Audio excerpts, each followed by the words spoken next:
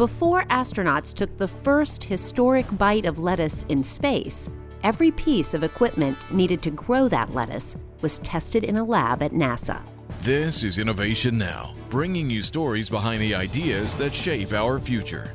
The Space Crop Production Lab at NASA's Kennedy Space Center is a web of research labs equipped with plant growth chambers of all sizes designed to simulate conditions on the International Space Station.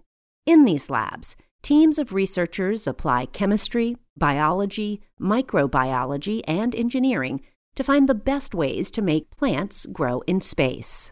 The passive porous plant nutrient system is one of the latest food production technologies developed in the NASA lab. This system uses a ceramic porous tube and water nutrient bags connected in a loop to feed plants. Nutrients are pumped in through a combination of capillary force and the same evapotranspiration process that moves water in plants on Earth. With no moving parts and requiring no electricity, the apparatus is simple to assemble and fully autonomous, minimizing the amount of time astronaut farmers would need to spend tending their crops. For Innovation Now, I'm Jennifer Pulley. Innovation Now is produced by the National Institute of Aerospace through collaboration with NASA.